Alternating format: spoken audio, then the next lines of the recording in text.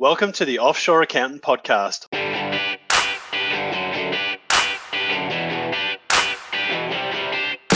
I'm Nick Sinclair, and this is the go-to podcast if you're an accountant and looking to set up and build a high-performing offshore team for your accounting firm. Here you can learn how to complement your local efforts, grow capacity, and deliver more to clients than ever before. Hear from experts who have done it already. Let's go. I'm David Ross from Direction Accounting and the Super Coach, and you're listening to the Offshore Accountant Podcast.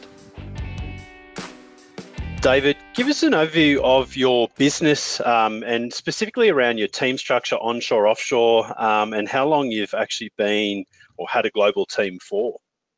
Yeah, sure, Nick.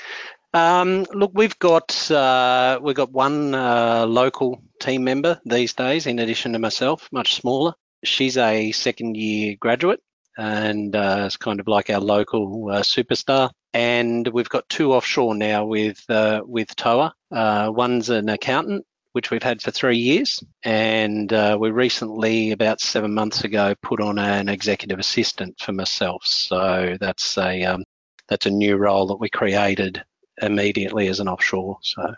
Excellent. And I know in your spare time you also run another business. Do you want to just give us a quick overview of that business as well?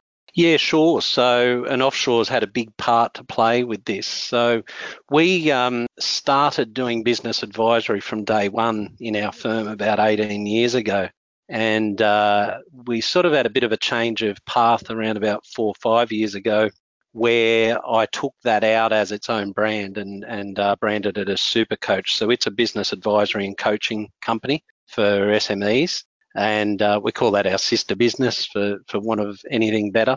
And then from that came a branch off as well in terms of doing a joint venture with accountants that are just struggling to have a resource to be able to do business advisory on the ground with their clients. So we go in, do the coaching for them, get their advisory division set up, if you like, share the spoils along the way. So they're able to get up and running and get results with the business advisory without having to dedicate a team member on the ground and then sort of struggle along trying to get momentum with the figures. So keeps me busy along with the accounting practice. I'm sure the executive assistant's certainly helping you out with that side of it. So that's exactly why she's on board.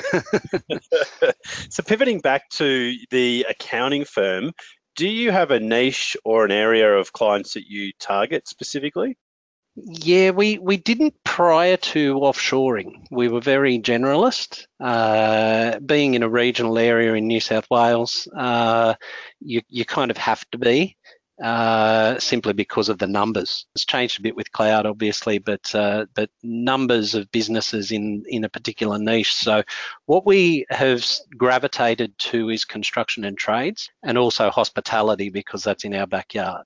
And as we've been able to build the offshore team, we've been able to devote a bit more time to actually the bookkeeping sort of, I don't like the term, but that virtual CFO style approach to some of the larger construction businesses.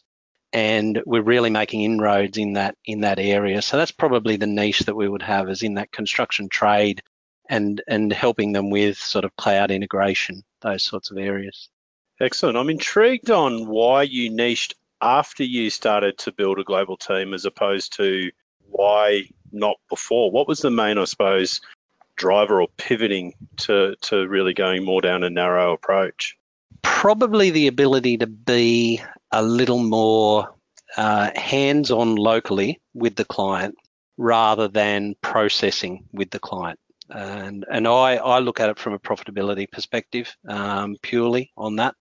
We're now able to have our graduate meeting with the client, doing everything that needs to be done locally, but then also having assistance from the offshore perspective to just build up that capacity to process. Prior to that, we just didn't have the ability to really even look at that level of work. And it's probably a bit like bookkeeping thing, but we don't have a bookkeeping division. We just niche the whole client.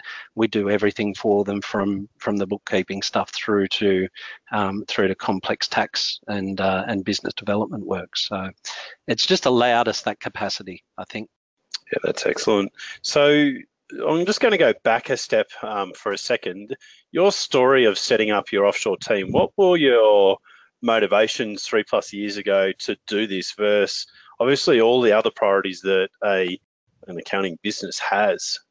It probably goes back further than 3 years. Around about 8 years, we were a 3-director, 2 office, 15 staff, all the insanity that comes with that. And we were underperforming. I think there were just too many mouths at the trough, higher up.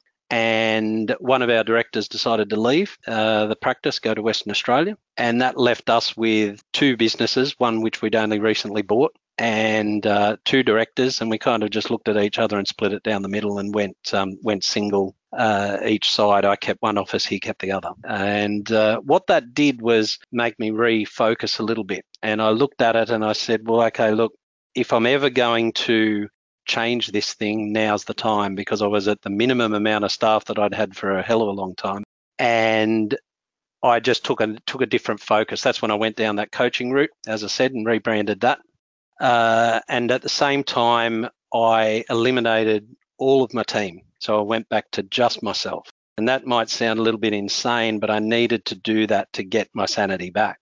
And when I did that, I was able to just look at things and I guess rebirth the practice as such.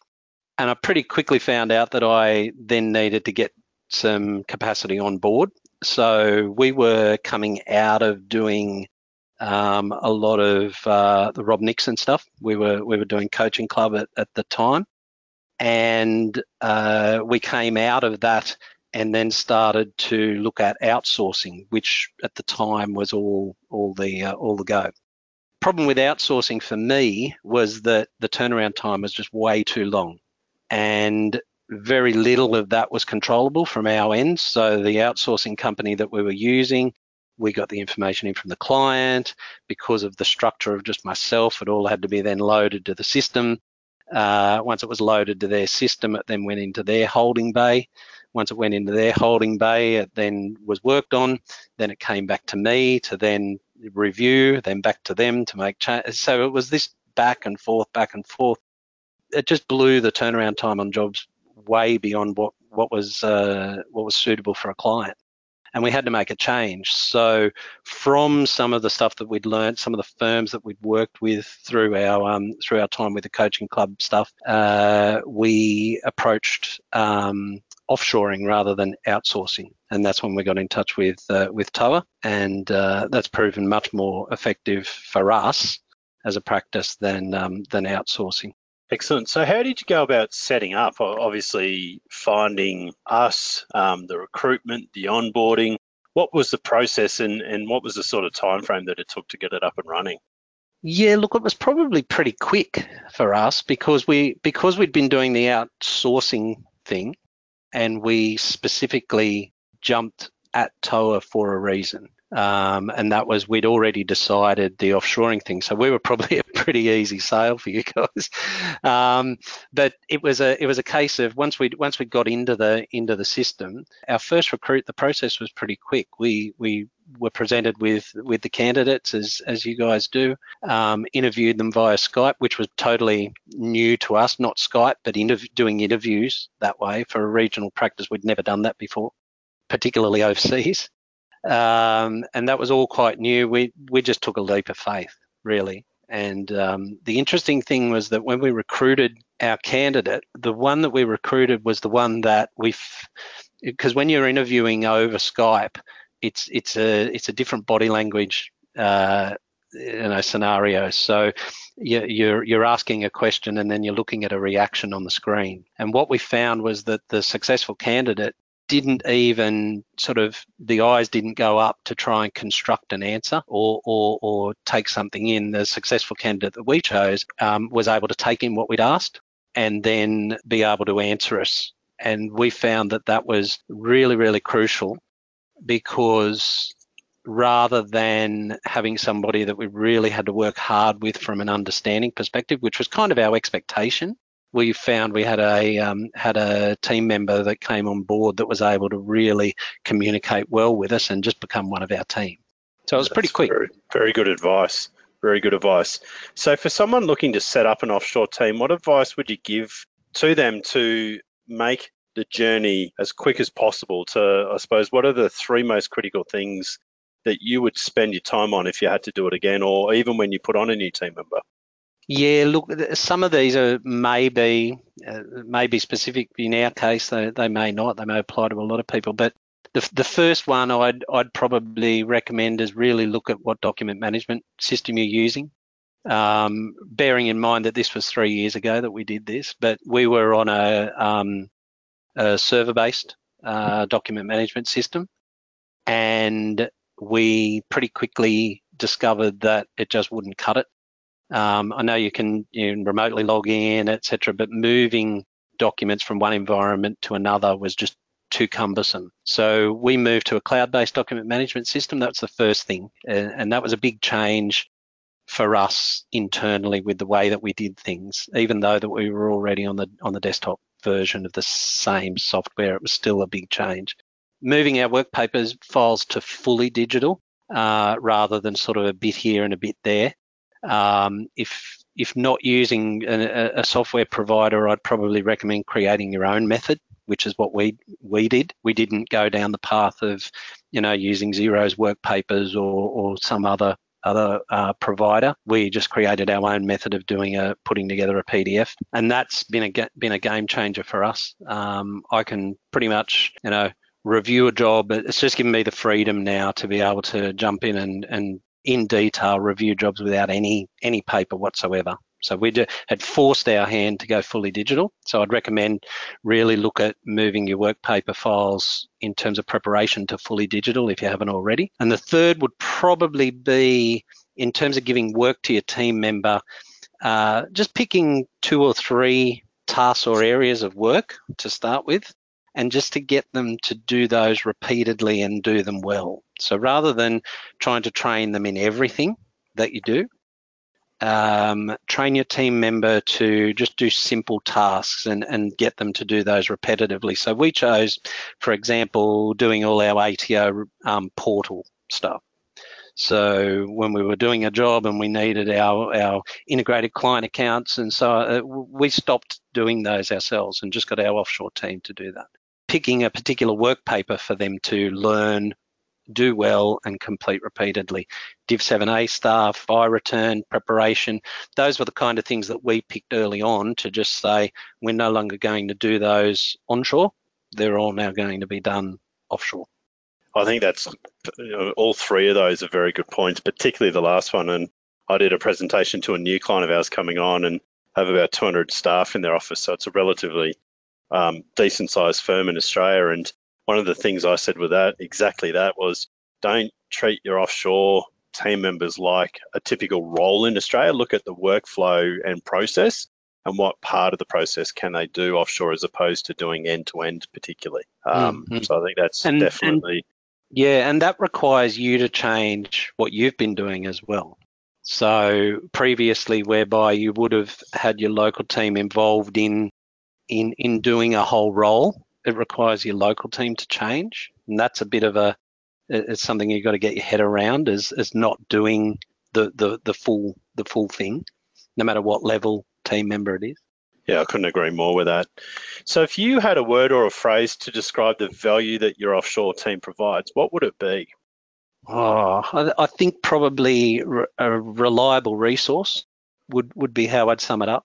We've got to the stage now where if we need to get something done, our offshore team are there and can get it done with a minimum of fuss. Over the 3 years we've had our accountant on board, I could be on the road doing the coaching stuff, and you'll have a client issue pop up and you've got another team member on something else already.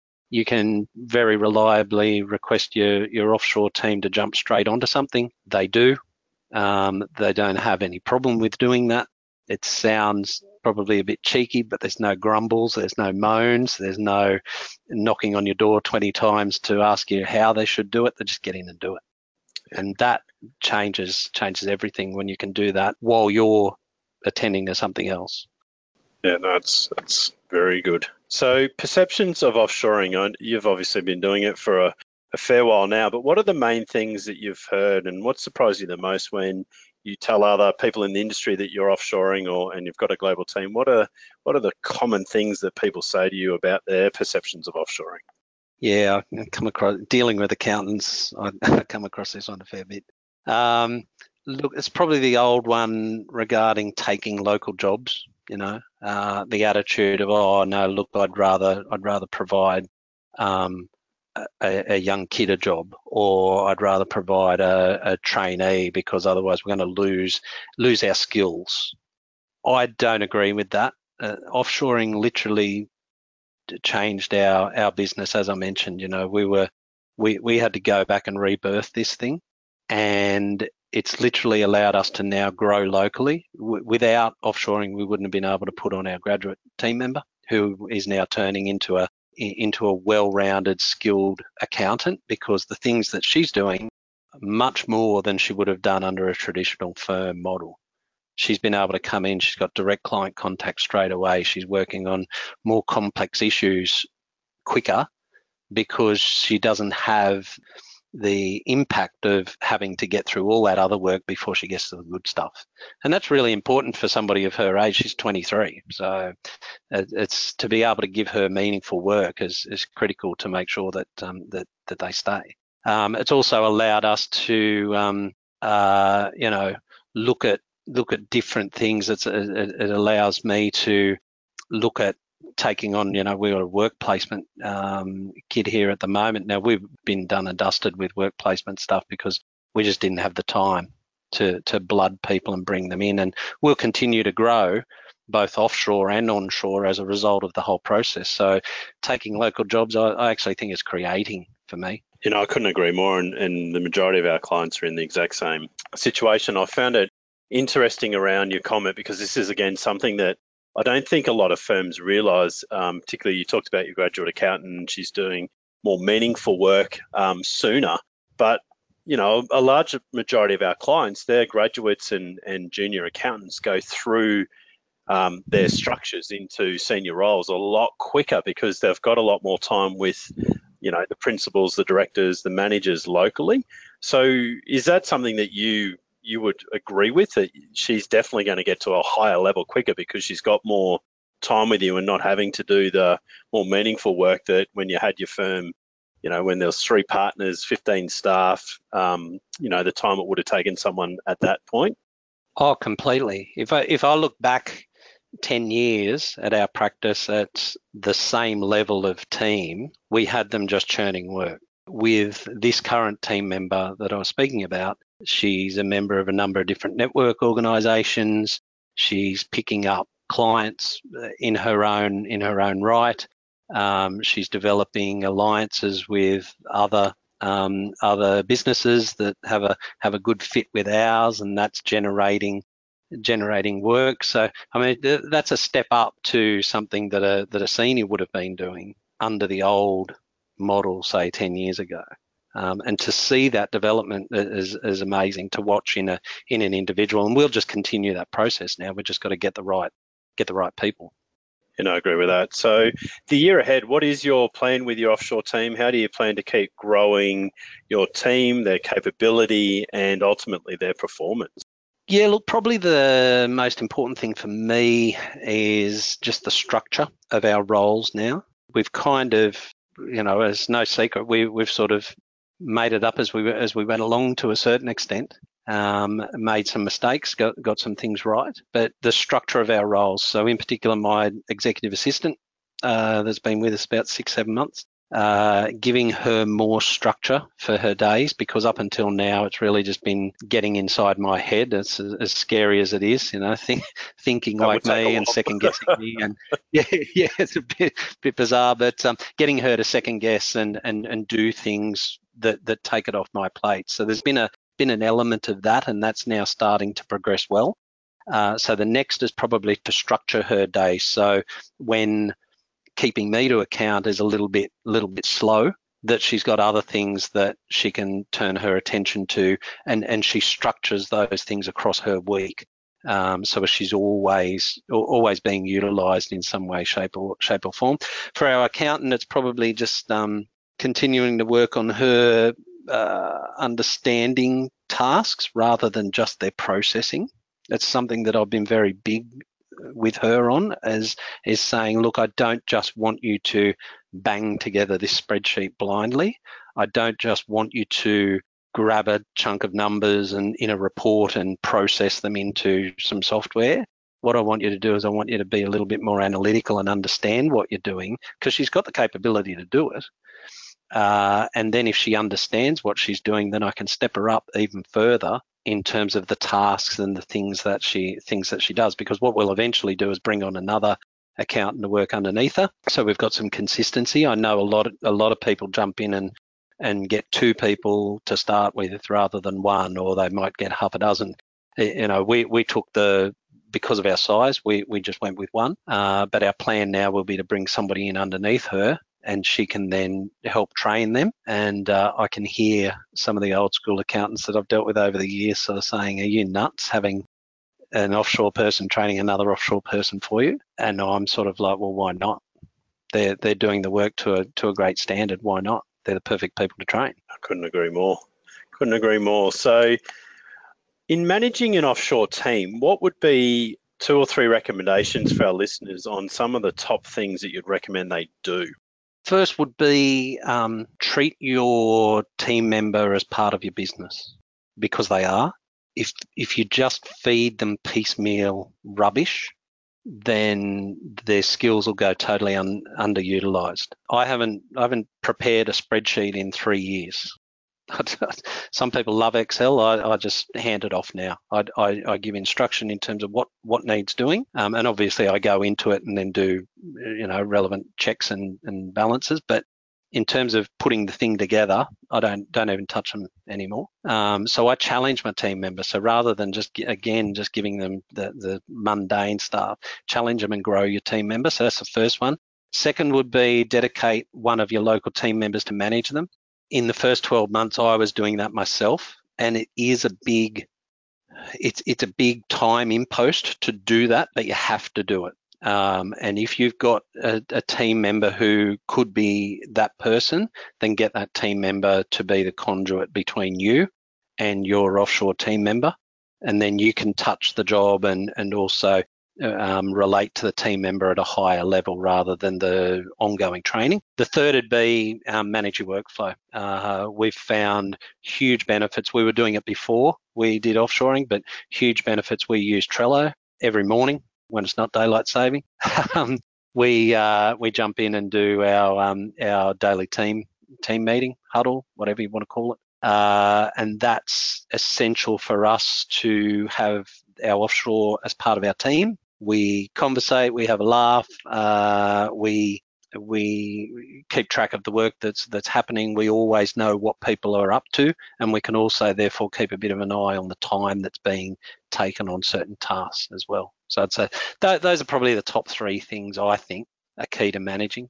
There's some good advice there, and that ties into my next question, which is around metrics and KPIs. What KPIs do you use to measure the success of your offshore team? Because it's not the traditional time-based billing. So what KPIs do you use to measure success? Yeah, look, it's probably something we can improve in, because when we pulled back from having the 3 direct to 15 staff, we kind of ditched the timesheets. I thought that was great, but we're actually now back to monitoring some time, more from an input perspective than billing. We don't do time billing. So it's an area we could probably improve in with our offshore team, because we jumped out of timesheets and then back in. We're sort of a bit of an evolutionary thing to get back into the swing of it. So, but we're more interested in the throughput of the work, the time that's taken. We use the 10-day turnaround. We have our Trello that we keep track of tasks, and because we're doing that daily meeting, it sticks out. When people have got the same thing coming up day after day after day, then you know that you've got an issue. So it's not so much a particular metric that we're measuring anymore with our offshore team. It's probably just making sure that things are moving on the workflow. And that's probably a big one that we see a lot of firms now wrapping a KPI into jobs out. It's similar to jobs moving along.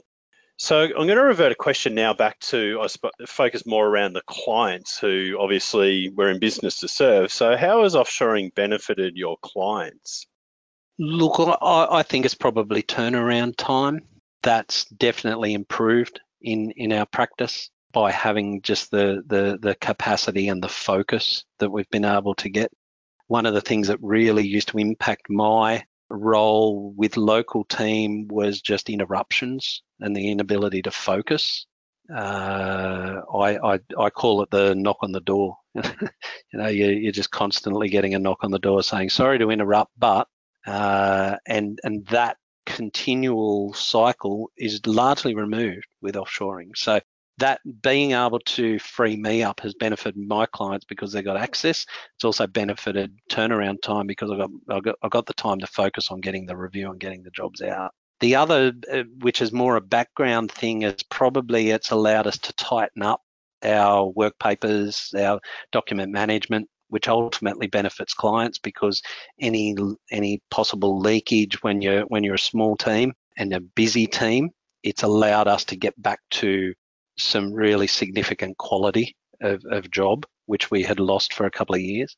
And indirectly, it's enabled me to probably give more time to the clients within the advisory businesses within our group, because without offshoring, I just wouldn't, I'd be stuck at a desk. I just wouldn't have the time to get out. Yeah. Hopefully that answers the question. Yeah, no, definitely. So I'm going to flip the question, and this one normally doesn't always go or isn't answered the way that I always think it is. But how has offshoring contributed to giving you more time personally? Has it given you more time back and given you more life-work balance? Yeah, look, it kind of goes back to what I was saying before about having client requests or tasks needed to be done on the fly, because they would typically be the stress causes for you. And that then flows over into your personal life. If you're always worrying about the things that have to be done, you never get to relax. So the efficiency and willingness of the guys offshore, when something needs to be done to dig in and get it done, is massive to me. It's a bit odd, but it seems easier to delegate to my offshore team than it was previously to quite a decent size onshore team. And I think that comes down to attitude, because you would be delegating to an onshore team, and I don't know, it's maybe I just personally think that, but there's always this, oh yeah, well look, I've got a lot on my plate too, so that can kind of wait. And it's a bit of a leadership, bit of a management thing, but I find from an offshore perspective, there's a real ability and willingness to dig in and get something done if it needs to be done for the team. So it removes those stress things that you just carry away from work. You finish at whatever time you finish your work day, and you go home and you're still worried about all those things that are mounting up on the list. That disappears, and that's the work-life balance that I've been able to achieve from it. Yeah, excellent. So leading on to that, how has offshoring affected your average hourly rate and overall profitability to the business? I think from a profit perspective, yes, there's definitely a positive impact there. We've been able to get more done, with a team that is on average got a lower cost. In terms of an average hourly rate, this comes back to our KPI metrics. Is in terms of hours spent on jobs, it's probably more, because getting that structure, and we can allow a little bit of inefficiency because of the lower rate. So from a pure measurement of average hourly rate, it probably hasn't equated for us. But if we can continue to improve the structuring of the roles, that efficiency of offshore versus onshore, I think we'll get more back to target of where we want to be there. But certainly the ability to do more with less, and has allowed us to be more profitable. And now we've just got the issue of filling the capacity, which is a great thing to have. We've got the ability to take on more work now, whereas before it was kind of like, no, look, we actually want to shrink because we don't have the capacity. Yeah, that's a great thing. So I'm going to pivot away from some of the traditional questions I've been asking so far today, but what's one bit of advice you'd give your younger self from a business perspective? Business perspective. Probably, in my case, probably fire fast, I think.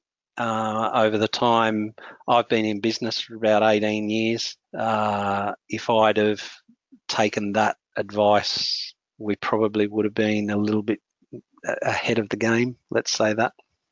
I see that in business all the time. They hire fast and fire slow, which is the opposite way, which I completely agree with your advice. So, look, second question, one bit of advice that you'd give your younger self from a personal point of view? Probably don't go with the safe option. So, and as accountants, we typically do that, I think.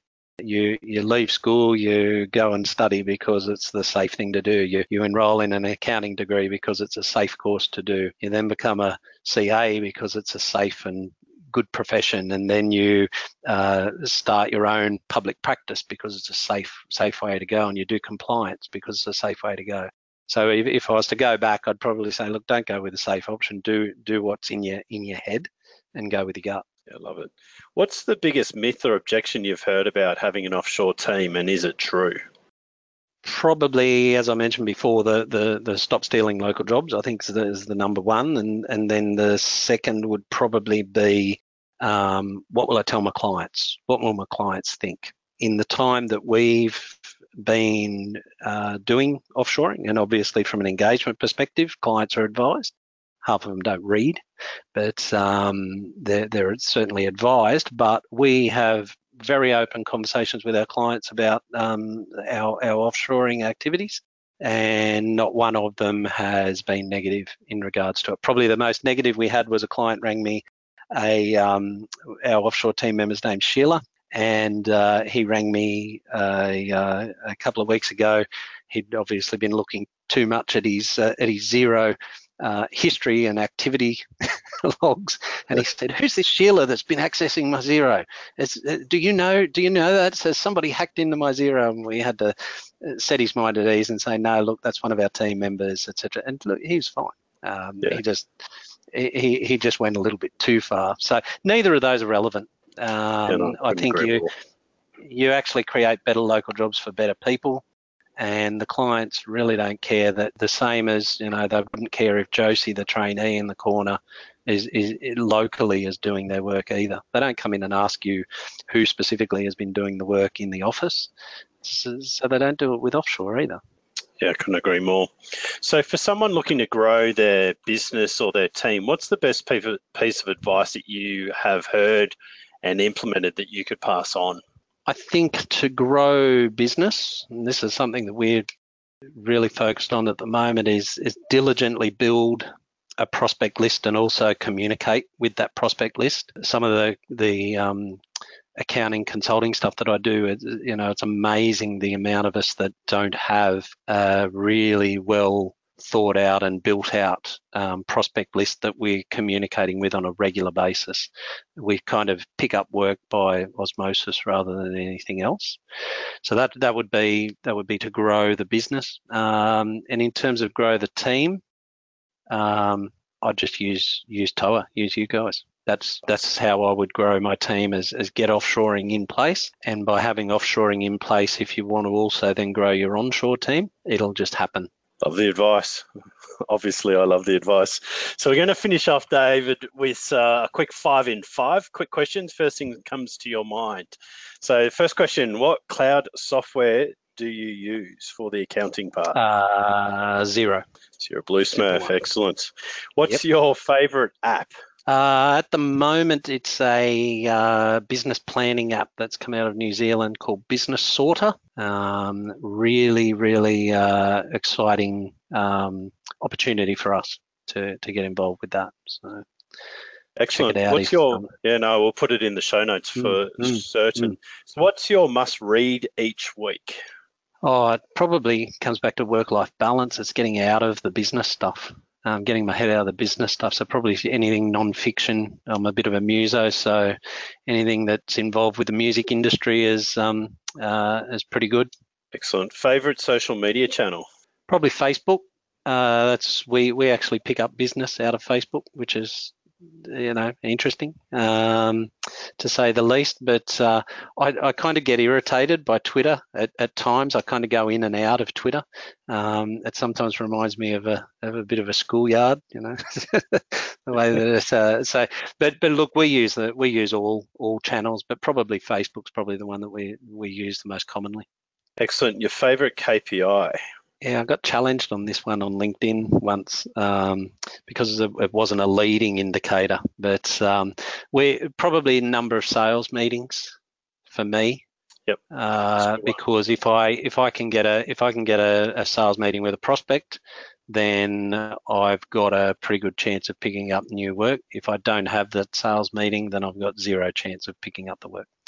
So to me, that's probably my key one. In terms of leading indicators, it's probably, the number of phone calls you make to book those sales meetings. But for me, it's the number of sales meetings. Excellent. There is so much to unpack from today's podcast. So I really appreciate you taking the time to share your knowledge and well over 3 years worth of experience of going down this journey with Toa anyway. So if our listeners wanted to reach out to you and get in contact with you and learn more about your coaching business or just more have a chat with you, what's the best way for them to contact you? Yeah, look, email's probably the best, which is just david@thesupercoach.com.au. We've got all of the usual socials, but email's the best to get direct contact straight to me. So excellent. Well, thank you again for your time and sharing your valuable knowledge. Awesome. Thanks, Nick. Thanks for taking the time to listen to my waffle. It was fun. To follow our podcast and get insights from leading accountants, simply visit theoutsourcedaccountant.com or visit iTunes or SoundCloud and head to the Offshore Accountant Podcast. To connect with me personally, just look for my Twitter handle @NickQSinclair or find me on LinkedIn at Nick Sinclair.